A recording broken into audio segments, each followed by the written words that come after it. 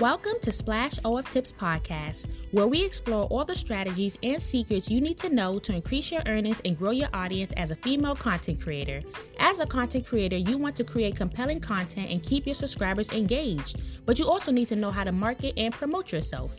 In each episode, we'll discuss top tips from female creators from around the world and answer your questions about making the most out of your journey. Whether you're just starting out or you're already a seasoned pro, this podcast is for you. Let's dive in. Welcome to another episode of Splash OnlyFans Tips Podcast. I'm so blessed to have the opportunity of releasing a brand new episode for you wonderful ladies this morning. On today's episode, we have an amazing content creator who goes by the name Tracie. She will be providing tips on how to manage your schedule, being a content creator, while having a family and how not to get overwhelmed in this line of work. Before we take a deep dive into Tracie's tips and advice, please make sure you follow the show, rate it, and of course, share with fellow female content creators. Now, without any further delay, let's welcome Tracie to the show.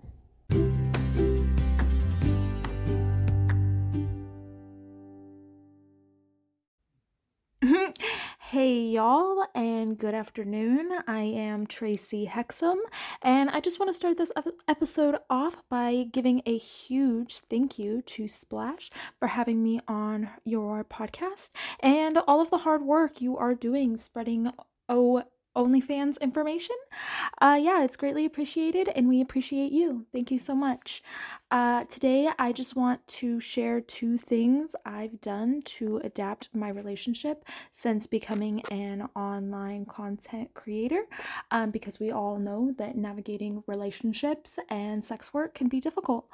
The first thing I have done to help our relationship, or better navigate our relationship, I should say, is have a separate content creation / workspace. This is fairly new to us. It's been wonderful, and I wish we had the opportunity to do it sooner. And this helps easily distinguish work from personal, especially when it comes to sexuality, sex, and working in the sex industry. It definitely helps easily mentally distinguish between work play and personal play, along with having some other awesome benefits like minimizing distractions.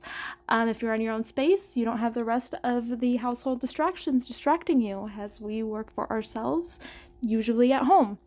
This also gives me a space that isn't accessible every day to my in real life company, which also means if you're kind of faceless or everybody doesn't know, then the spaces that you're creating in aren't being seen by people coming over for, Friday night dinners. So that's kind of something that's been nice. Along with the last perk is it eliminates the need to run around and screen dress your room, because it's already pretty much set up and screen dressed for work. You don't need to worry about if there's any things that your family left out, or bills lying around with your name on it doxing you. So that's been super helpful and a time saver, that there's just a room ready to go when I'm ready to create. And so the second thing I have done is I've really started to break down and stick to a schedule. I've never been one to really break down my day or have my entire week planned or scheduled out. But when we work for ourselves, we have to make it as, work-like as possible, I would say, to get the best possible success, I guess. Work hours like a regular job. I have work hours where I'm working, and then I have life hours where I am personal lifing. Which also prevents you from getting sucked in and absorbed into working 100% of the time. A hard lesson I learned was that your loved ones will suffer if you are literally working 24/7, which is hard when you're making money, because if you're making money, you want to be online and you want to be active and continuing to make the money. But you also have to remember that there is life outside of making money. Hard lesson learned. Have work hours. That's what I do. We also schedule monthly date nights where we do something random, even if it's cheap or at home. Just make sure you're getting that one-on-one time with your partner. A few months ago, we literally went salmon fishing at 3 a.m. because that's what we wanted to do and how we wanted to spend our time, and we wanted to go try to put fish in the freezer. We did put fish in the freezer, but that's what we chose to do, something completely random.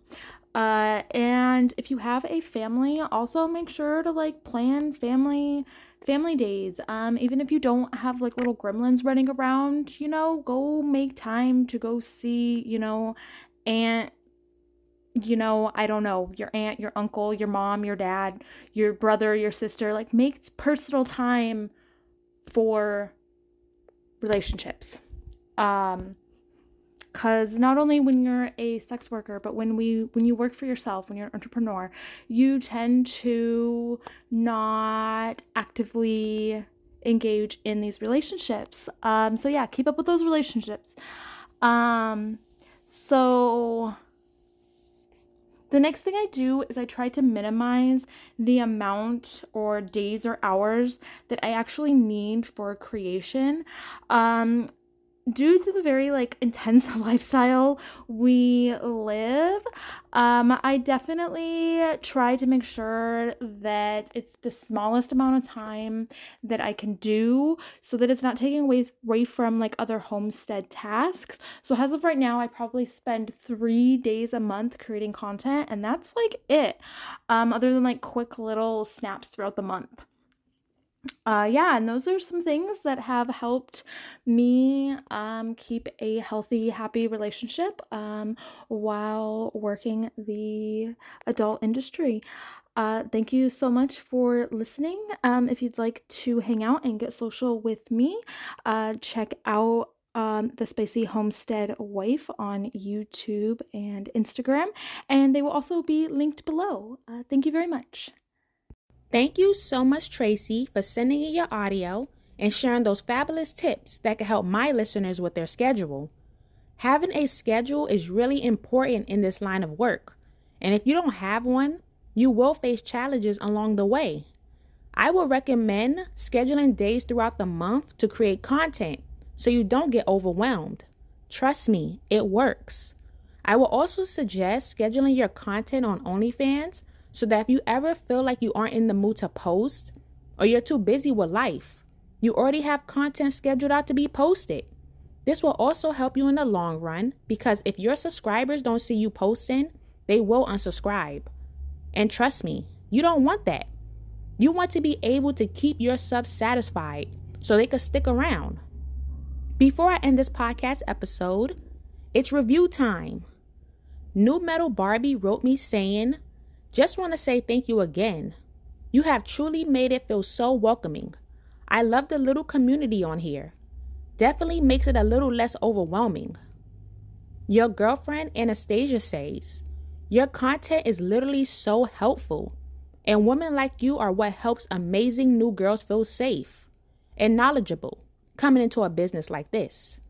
Thank you so much, ladies, for the support. And I'm so happy to be able to provide you ladies with my wonderful communities and my podcast that can help y'all grow. If you would like to be a part of my groups, click the link in the description bar of this podcast episode. And if you want to be featured on my podcast to share tips, advice, and your story, send your audio recording to splashoftipspodcast@gmail.com. I love you, ladies, and I hope this episode was able to aid you today. Stay safe.